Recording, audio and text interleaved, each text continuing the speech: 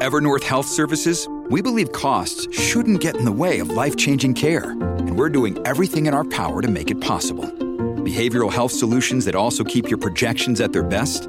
It's possible. Pharmacy benefits that benefit your bottom line? It's possible. Complex specialty care that cares about your ROI? It's possible. Because we're already doing it. All while saving businesses billions. That's Wonder made possible. Learn more at evernorth.com/wonder.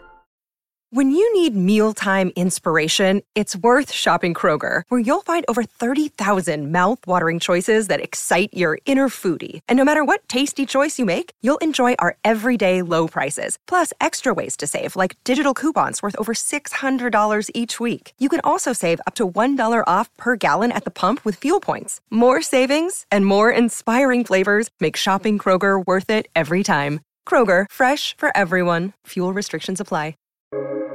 Welcome to the New Books Network. Hello, everybody, and welcome back to New Books in Medicine, a podcast channel on the New Books Network. I'm Claire Clark, one of the hosts of the channel, and today we're talking to Steph Schuster, an assistant professor of sociology at Michigan State University, and also the author of Trans Medicine, The Emergence and Practice of Treating Gender, which is just out, fresh off the presses from NYU Press. Steph, welcome to the show. Yeah, thank you for having me. I wonder if you could begin our interview by telling us just a little bit about yourself. So where'd you go to school? Who mentored you along the way? So I went to the University of Iowa. I began in 2007 in the Department of Sociology. And when I first started, I thought I was going to be an organizational sociologist who focused more on how social change happens within organizations. And somewhere along the way, I really just started getting into thinking about medicine and gender and all of the complicated, messy ways that those two areas come together. As far as mentors, yeah, I think from my time at Iowa, Mike Sauder was pretty influential in my thinking. He is a sociologist, and at the time, back in 2007, in sociology, picking a dissertation topic that had anything to do with trans people or trans studies in general was just seen as kind of this weird offbeat topic. What I really valued about Mike was that he was open to thinking with me through how the work I was interested in doing in trans medicine is reflecting back into broader conversations in sociology. And so trans medicine, correct me if I'm wrong here, it was your dissertation, correct? So can you tell us a little bit about how you came to write this book? Maybe how it's changed since you did your dissertation research. It has changed quite significantly, Claire. But maybe that happens a lot, right? So I actually began my dissertation research invested in interviewing trans people, going into a Midwestern city, and I think I interviewed about 40 people about their everyday lives, their experiences, their communities. And right at the end, I had a question about, tell me what it's like to, go through different gender segregated spaces. So sometimes people talked about healthcare, sometimes they didn't. But what I really noticed as I left that city to go back to Iowa to start writing up the results is that I was exhausted, and I think there's something real and maybe another book out there somewhere to be written one day about the secondary trauma that qualitative researchers might experience being deeply immersed in other people's trauma. So when I got back to Iowa City, I didn't know how to tell those stories, and I wanted to make sure that I could do justice to the complexities of the trans people that I spoke with. But then I had, a dissertation to write. So meanwhile, I had already for a couple years been doing a lot of healthcare advocacy work with medical providers in the Iowa City area. And it was really through that process of working with them and thinking with them and addressing some of their own concerns about how to work with trans people in ways that felt just and equitable, that like those conversations really set the stage for what would become the dissertation. So I just started interviewing more providers, and then decided to go down to the Kinsey Institute and look in the archives and see, the beginning of trans medicine in the 50s and 60s. And from there, it started emerging as like this thing that was a dissertation. But yeah, I think back to that. I will admit I have tried to embargo my dissertation as long as I possibly can. Because it's messy. Even when I finished up, I still wasn't quite ready to tell the story. So I'm grateful I had a postdoc, and I met a lot of medical anthropologists who brought me into their writing group and helped me just kind of figure out how to write for academic publication, but also how to tell us like a multi-parted story in the form of a book. So I really, the dissertation was a messy, stumbling my way process. And I think that once I was able to, leave Iowa and kind of get into a different position, it gave me more headspace to think about what the book might be about and what story I wanted to tell. I'm going to ask a very basic question here, but I think it's a necessary question for our listeners to be able to understand the rest of the conversation. And that is, what is trans medicine? Oh, okay. So yeah, no, that's a good question. You're right. It's like, yep. So in the book, I'm mostly thinking through medical providers who are not specializing in this thing called trans medicine.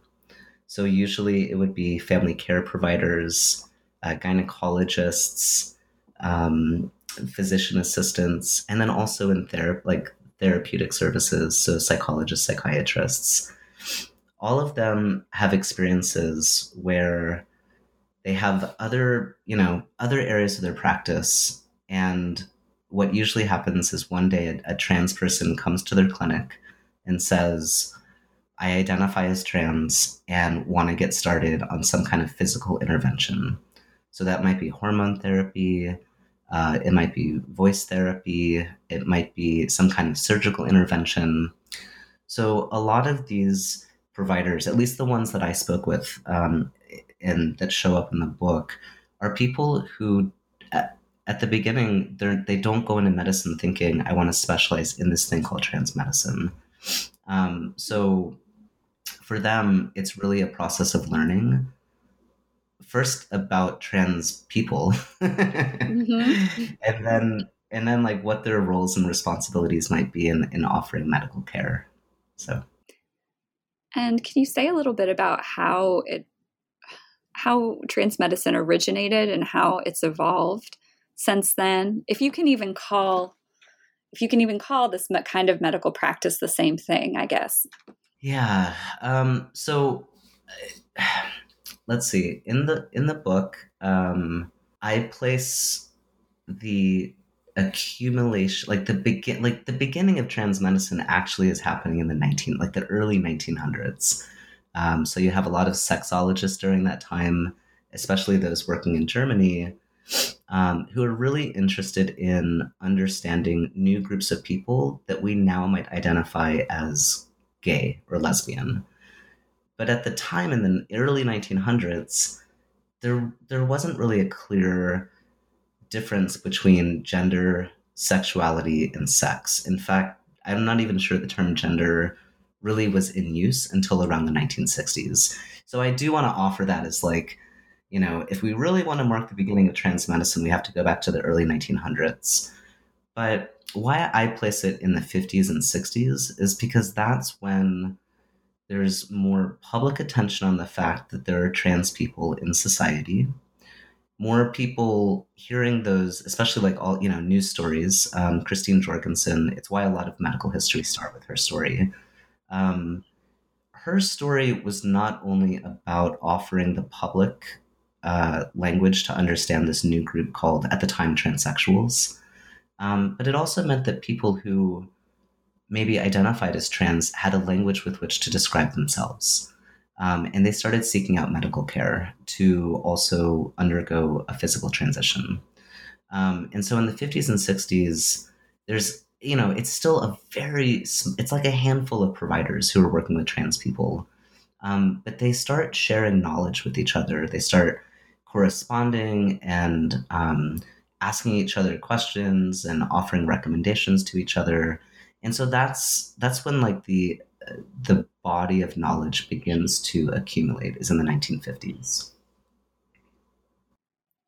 So one of the fun things about this book, I don't know if fun is the right word, but it's the one I've chosen to use, is the combination of methods that you use. So starting out, as you mentioned, the Kinsey archives, and starting out really using some archival research methods, and then sort of the later chapters use different ways to kind of look at this topic, including interviews with individual physicians, observations of professional conferences, close readings of clinical guidelines, which is more interesting than it sounds. Can you tell us a little bit about the methods that you used and how using this combination of methods informed your conclusions? Yeah. I knew at the beginning that I wouldn't feel like I could tell the story about how medical providers understand trans people without using multiple methods.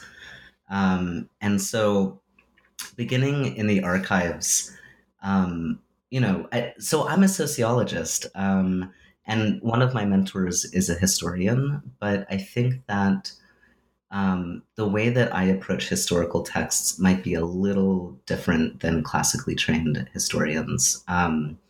So just like I look at interviews and I think about the patterns that are coming from them, I also approach historical archives that way. So when I went to the Kinsey Institute, I really wanted to get a handle on, in the 1950s and 60s, how did medical providers understand their work? How did they understand what they're like? How did they understand how to make sense of trans people, and also what they as medical providers should be doing in clinical encounters? So like that, looking at that history and, just hundreds and hundreds and hundreds of letters between providers. And in the Kinsey Institute, it's a great archive.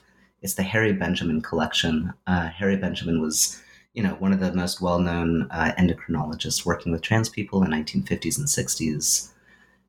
He took meticulous notes, and he saved copies of his letters, the responses from other providers. Like, you just can see these chains, and some of them unfolding over years as they are, learning about and then refining their knowledge about how to work with trans people. But I think that as a sociologist, I also felt compelled to think carefully about, given where trans medicine started, like in how providers understand trans people and their work in trans medicine, I wanted to see and hear from providers how they make sense of trans people now. Like, what are the similar threads, concerns, dilemmas that are spread out over, like a 60-year time period, and what's changed. But the interviews were great, and I met a lot of just really fantastic providers, and providers who were willing to get on the phone or on Skype or whatever, video conferencing, and talk with me. But I think that I decided to go and start observing healthcare conferences because I was always a little concerned that people would say, your interviews with providers, and they were a little bit more on the, I don't want to say forward thinking. What am I trying to say? Uh, I was always concerned that reviewers might ding the work because the interview data leans a little bit more towards affirming stances on trans people. So in healthcare conferences, it's a little different. So, just like at any conference, the beginning of these workshops, they're scripted. It's scripted material. But it really was in the question and answer session that they went off script and had real conversations, and these are providers working with other providers. And it was there that I felt like I was able to get a different kind of handle on the concerns that they have, both from the questions that audience members asked and also the ways that they responded, like from the presenter perspective. So I just think that the project itself could not have come together in the way that it did without, each of these different sources of information. And then, I'll just say quickly, with the standards of care and clinical guidelines, when I'm teaching students in health and medicine classes, and I'm like, you can actually study clinical guidelines as artifacts. And they're always like, oh, that sounds so boring. And I'm like, well, they can be unless, unless you think of them as different kinds of objects. Like they're objects that tell us a lot of information about assumptions being made by the medical community about what they think are the proper and appropriate steps for treatment. So, yeah. Well, we'll talk a little bit about each of these chapters and each of these kind of ways of looking at trans medicine. So let's start with the historical research. How were, and this is in quotation marks, worthy patients? How were worthy patients created in the 1950s through the 1970s? Sorry, I was just yesterday teaching a class on eugenics and thinking a lot. I've been thinking a lot about this. How are worthy patients? And I will come back to that. I'll bracket it for now. Okay. So, in the 1950s and 60s, medical, and again, just a handful of providers, were finding that more and more trans people were knocking on their doors, trying to find out information about how to get access to, especially hormones, and then as a secondary, surgery. So there weren't many surgeons in the US at the time. I think there was maybe one or two between the 50s and into the early 60s. So as providers were learning about this community, they also found that they were, especially Harry Benjamin, was kind of getting flooded with requests from trans people across the country. Like, please help me. I'm a trans person. I don't know what to do. I cannot go to my community doctor. Can you please help me?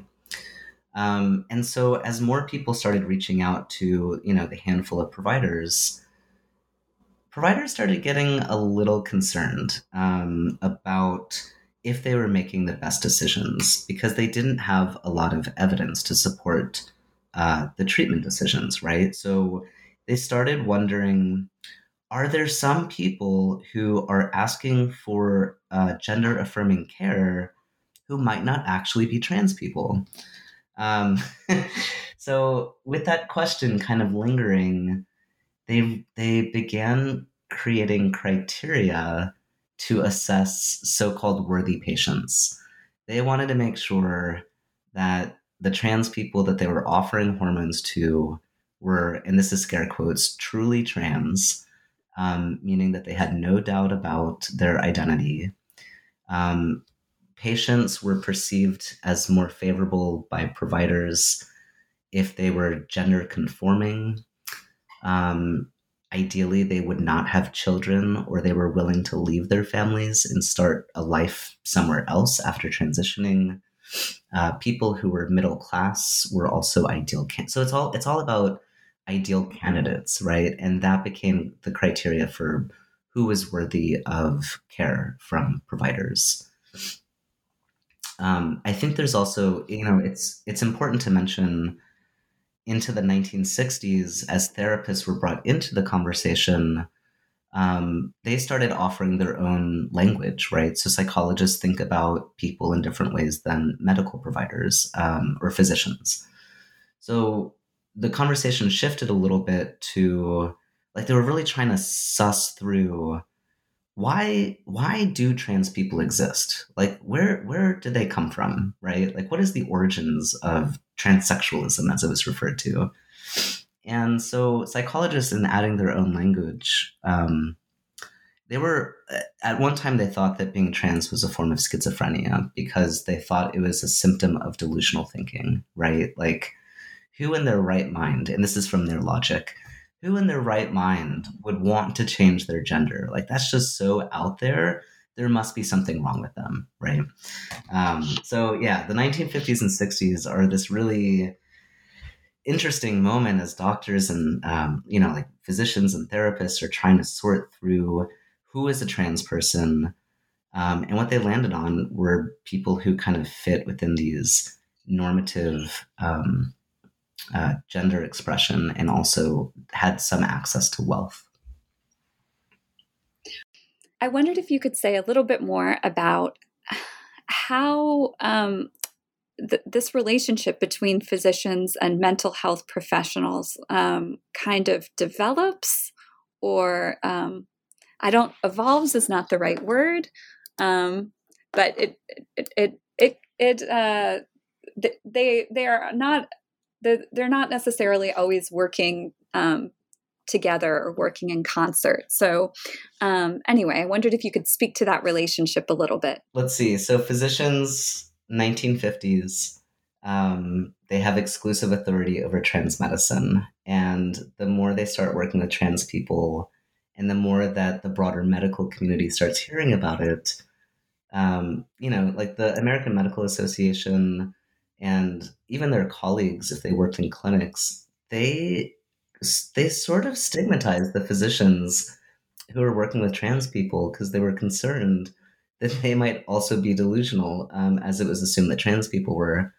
So physicians called upon therapists to help them in making assessments and offering like another step of verification that a trans person was, scare quote, truly trans.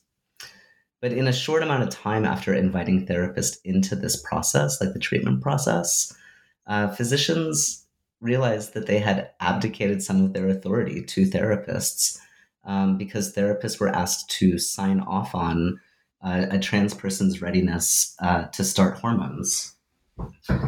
So that led to kind of just like a classic legitimacy war between therapists and physicians. Physicians didn't want to give up their power, and they didn't think that therapists should have power over, there were sometimes therapists would say, dear Dr. Benjamin, thank you for referring this patient. I think this patient needs a couple of months of therapy before I'm willing to say, yes, she's ready to start estrogen. And physicians didn't like that. So you see this, like this conflict erupting between therapists and physicians as they're, tussling over who should have authority in this area. And meanwhile, in the history of medicine, this is an interesting moment because at the same time that that's happening, there's also conflict that's emerging between psychologists and psychiatrists, right? So like their own little internal legitimacy wars. And everyone is trying to figure out, first of all, what is a trans person and how do we treat trans people and who should be doing that work and who gets the ultimate say? And I'm not sure that they've really ever quite figured it out. So. No, these questions are still very much alive, as your book makes clear. Let's transition to talking about the perspective of physicians. So, emergent areas of medicine, things like transgender, confront doctors with a degree of newness and uncertainty. And this is something that folks who, work in medical or health humanities like to say that the humanities can bring to health professions education. Like we can help, help providers learn to navigate ambiguity and tolerate uncertainty and things like that. How are medical professionals typically taught to manage and respond to uncertainty in general? And then how has that process looked in trans medicine? Mm-hmm. Yeah. So in medical sociology, there's been, it seems like a couple of decades of disagreement about how much or how well physicians are trained to manage uncertainty. But in general, I think the understanding is that most medical providers are trained in some degree to manage uncertainty. And that could be uncertainty about if you should choose option A over option B for treatment, or how to diagnose someone properly. So I think the key figures that come into play in managing uncertainty is that there are clinical guidelines which offer providers ready-made information about what steps to proceed in any given course of treatment.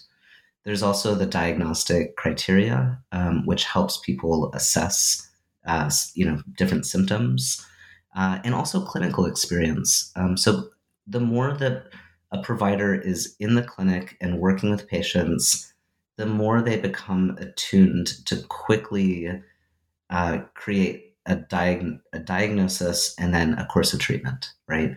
So all of these things, the documents and also their experience, it helps them quell that feeling of uncertainty. In trans medicine, it gets complicated because, again, at least for the providers that I spoke with and observed in healthcare conferences, they don't have a lot of experience working specifically with trans people.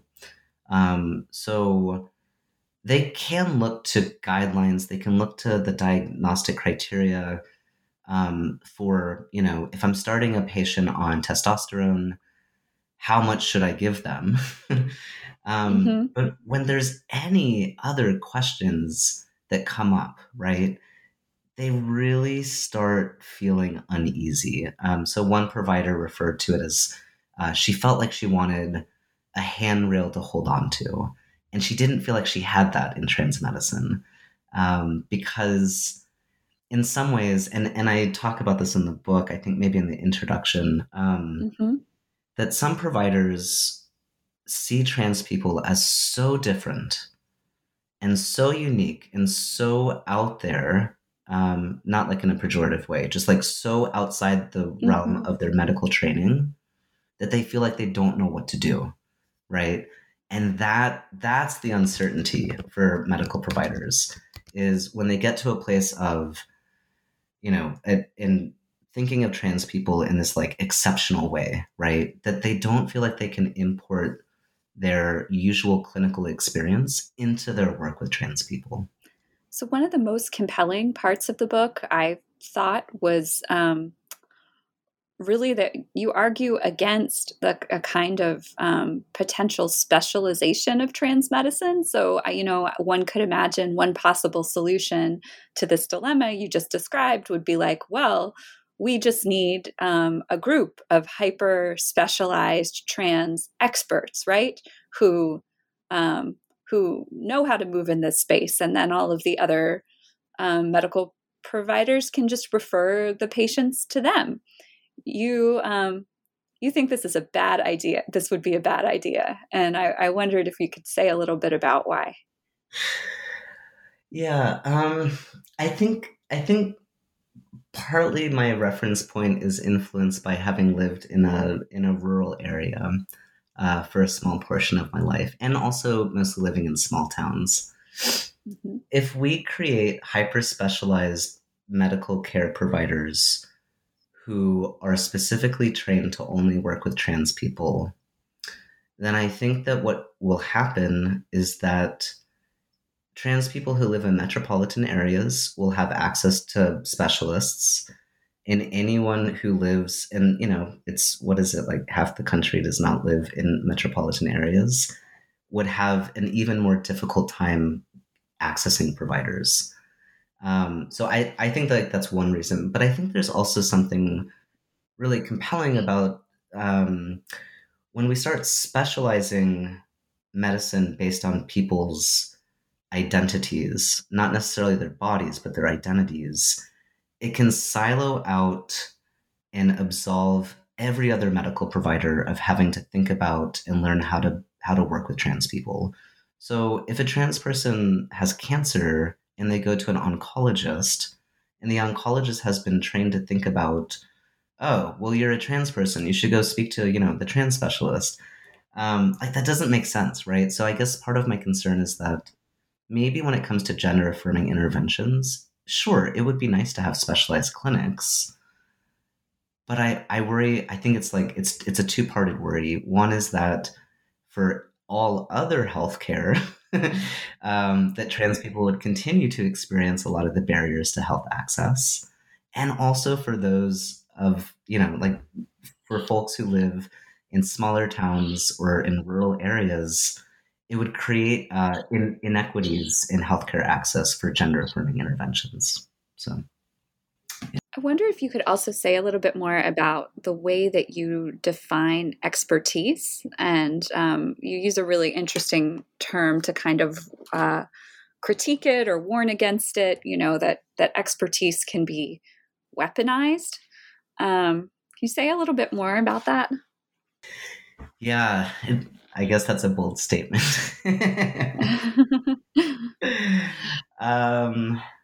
So if expertise is based on the idea that people are knowledgeable about what they're doing, that they have the proper training, and are authorized to work, whether it's law or medicine or education or engineering or whatever, that one knows what they're doing, and that affords them a certain amount of authority, and also power. So if we go back to the idea that a lot of medical providers have a lot of uncertainty because they don't have a lot of experience working with trans people, what I find in my research is that expertise itself as an idea becomes weaponized or used in ways to reassert medical providers' authority, even if they're not even sure what they're doing, right? So it becomes a classic hierarchical power relationship that I think a lot of providers actually have moved on from, right? The paternalistic doctor knows best. But when your claim to expertise is based on a shaky foundation, what I find is that those are the moments where bias starts seeping into the clinical encounter, because they're grasping at anything to help shore up their own concerns about their expertise and lack of knowledge. So, what does team-based care look like in trans medicine? Like, who are the different professionals that might be involved in helping handle, helping take care of a patient? And is one of them, in charge? I'm thinking of these, mid-century tussles between who gets to be in charge of the final decision maker and what goes on in patients' lives. Mm-hmm, mm-hmm. Yeah, so right now, the way that trans medicine is set up, it still implicates both, and I'm just thinking right now about hormone therapy, it still implicates physicians and therapists. The guidelines have changed. So it used to be that 6 months of therapy was mandated before a trans person could access hormones. The newest guidelines, I believe the language now is it's recommended, but not required. I'm not like deflecting your question. I'm just kind of talking through it for a second. So where that gets complicated is that not all physicians stay up to date on the newest version of guidelines. So from their perspective, they might say, if a client comes to them, they might say, okay, great, I'm willing to work with you, but first I need you to go to therapy. So in that way, I think we would assume the authority was with the physician. But therapists also have a lot of power, right? So therapists can say, I don't think you're ready. I don't think you're ready for this. I need you to do X, Y, or Z before I'm ready to sign off. And then I'll send this letter of recommendation to your physician. But I do think there's something important about, a lot of the therapists I spoke with, they were resentful of being asked to engage in that kind of gatekeeping. It really is at odds with how a lot of therapists are trained to think about what does a client relationship look like. So I think they still have power, but I think the way that therapists are trained, they try to equalize that power a little bit between themselves and their trans clients. So some will say things like, your physician mandated you have 6 months of therapy. I think that's ridiculous. So if you want to come once a month and just sit in my office, at the end of 6 months, I'll go ahead and sign off, right? Or some will say, I'm not going to recommend anything. I'm just going to say, you know who you are, and who am I to try to, tell you if you are or are not trans. So yeah, there's it's still really messy, and it's not like all therapists do one thing or all physicians think another thing. But I think underlying that relationship between physician and therapist, they're still doing a little bit of a tug of war over authority. It sounds a little different now, especially as therapists in particular have kind of mobilized around the idea that in modern therapy, their job is not to tell trans people what they should or should not do with their bodies. So, yeah. Could we talk about I'd like to talk about the clinical guidelines, because you argue that they can actually perpetuate healthcare inequities in some ways. And usually we think of clinical guidelines being used to standardize patient care.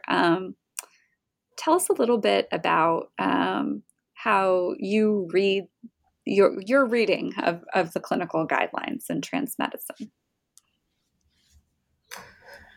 Yeah.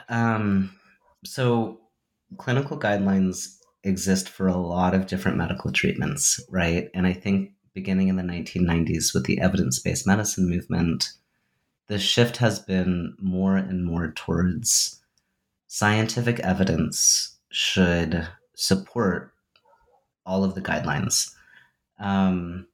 If you look closely at the guidelines in trans medicine, there's a lot of qualifiers. So I'll start there. The evidence in trans medicine it does not rise to the occasion of the gold standard of evidence-based medicine. That worries some providers. And I think that trans medicine, like all other areas of medicine, are trying to incorporate the language of evidence-based medicine because it does help strengthen recommendations. It offers evidence for if treatments work or not. But the problem with using evidence-based medicine language for a guideline, in a guideline that people turn to, when you open those guidelines and start looking at all of the qualifiers, like all the footnotes, this does not meet the evidence-based standard. This does not meet the evidence. All of the none of the recommendations meet the standard. I think it opens up the medical community to be taken to task. Look at what's happening right now across the country as legislators are using that against them, right? All of these states are introducing legislation prohibiting providers from working with trans people because of the lack of evidence. So I think there's been a little bit of a misstep there. But in the guidelines themselves, another concern is that trans people have many ways of understanding their genders and their gender expression. It's just, you can ask 10 different trans people how they identify, how they make sense of their gender, and what their goals might be for gender affirming care, and you might get 10 different answers. So a concern that I have, like a social implication of trying to map a standardized way of thinking about and treating people onto a group of people who really, by definition, cannot be standardized, is bound to create harm against trans people. And I think where this plays out the most is, or not the most, where I see this really coming up a lot is when it comes to non-binary people. So, since the 50s and 60s, the medical community has worked within the idea that a trans person is someone who is assigned as a girl or a boy at birth, and eventually they want to transition to a man or a woman. And when you have non-binary people coming into the clinic saying, yep, I'm a non-binary person and I'd like to be on a little bit of testosterone, it doesn't fit the standard. And so rather than saying, let me think about this with you, it's absolutely not, right? So it's just like some of the old gatekeeping, the inflection of power is starting to play out again in trans medicine as more non-binary people are also seeking care. We've taken up a lot of your time, but I want to ask another question before our traditional final question. So I am just going to take the liberty of doing that. This book, in my reading, is really it's one of the first books about trans medicine, and it's certainly the first one, to my knowledge, that talks about trans medicine in ways that speak to sort of broader issues within the practice of medicine more generally, or the medical profession. The book is really a conversation starter. So I think very much in keeping with your reading of the clinical guidelines, this is not the final word on trans medicine. This is, what everyone should think about it. I wondered if you could just talk a little bit about what kinds of conversations do you hope that the publication of this book will open up, and what changes do you hope might follow the publication of this book in the next 5 to 10 years? Yeah. I a lot of my work is thinking about, and I try to do this throughout the book, like, given the particular concerns, uncertainties, challenges that these providers face, how does that reflect back onto broader concerns in medicine in general? So I'm thinking right now about the last question I would ask providers sounded something like, can you share with me the joys of working in trans medicine and with trans people? Because most of the interviews focused on the challenges. So can you share with me the joys? Those are the moments that, and they were beautiful. They were beautiful moments. Some providers would get weepy because, in spite of their uncertainties and their concerns and their own stumbling through and messing up and sometimes making mistakes, I think a lot of them recognized that working with trans people can be a humbling process. Mm-hmm. And there's also skills that they're learning in working with trans people that they're learning to bring into their work with all patients, right? So one example, right now in healthcare, the average time of how much a physician will spend with a patient is like 12 minutes. Mm-hmm. So a lot of providers would bring up that example and say, I can't, this is a group of people who have been harmed by the medical community. I can't possibly build rapport and do an annual in 12 minutes. So my trans patients ask of me to slow down and be more intentional and really get a sense of who they are. And that's what I want with all of my patients, right? Or others talk about, trans people really challenged my assumptions to not make assumptions about my patients. So in having to do that with trans people, I'm also starting to do that work with all of my. So I just think this, like, what trans people teach providers is, and the providers, they talk about it. What trans people teach providers is how to be better providers, right? In a system that is set up that is increasingly difficult to build, rapport and to really get to know your patients. So I guess one hope is that in reading this, I imagine, like, if there's one provider out in the world who picks up his book and at the end of the day is like, wow, I want to try that. What would it look like if instead of 12 minutes, I scheduled, I don't know, 16 minutes with my patient, like all my patients? That would be a win for me. I also think that, like, the medical curriculum, so this came up, I think, earlier in our conversation about specialization.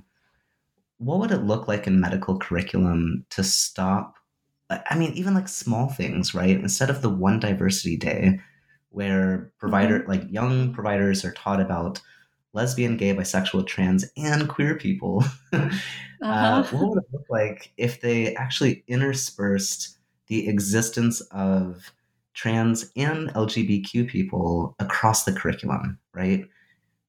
Case studies are used frequently to teach students about how to be providers. Why not just happen to have a trans person who's experiencing a heart attack? Or why not have a gay person who has a broken ankle? Like interspersing examples and familiarizing providers or residents, I think, would also be a really important step to breaking some of that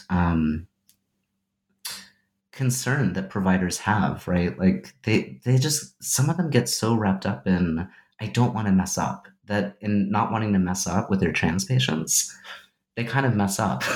So yeah. What else would I want? I mean, I think with more trans people who are coming out and they're visible, that the medical community is going to have to figure out, how to work with trans people in ways that doesn't always, like, frequently perpetuate health inequalities, right? So, yeah. Well, I certainly hope so. And you make anyway, for anybody who is seeking to do that, this is a must read book. So we have now come to, it is time for the traditional final question. Which is, what are you working on next? Is it more trans medicine? Is it something different? Yeah. So there's two interlinked projects. The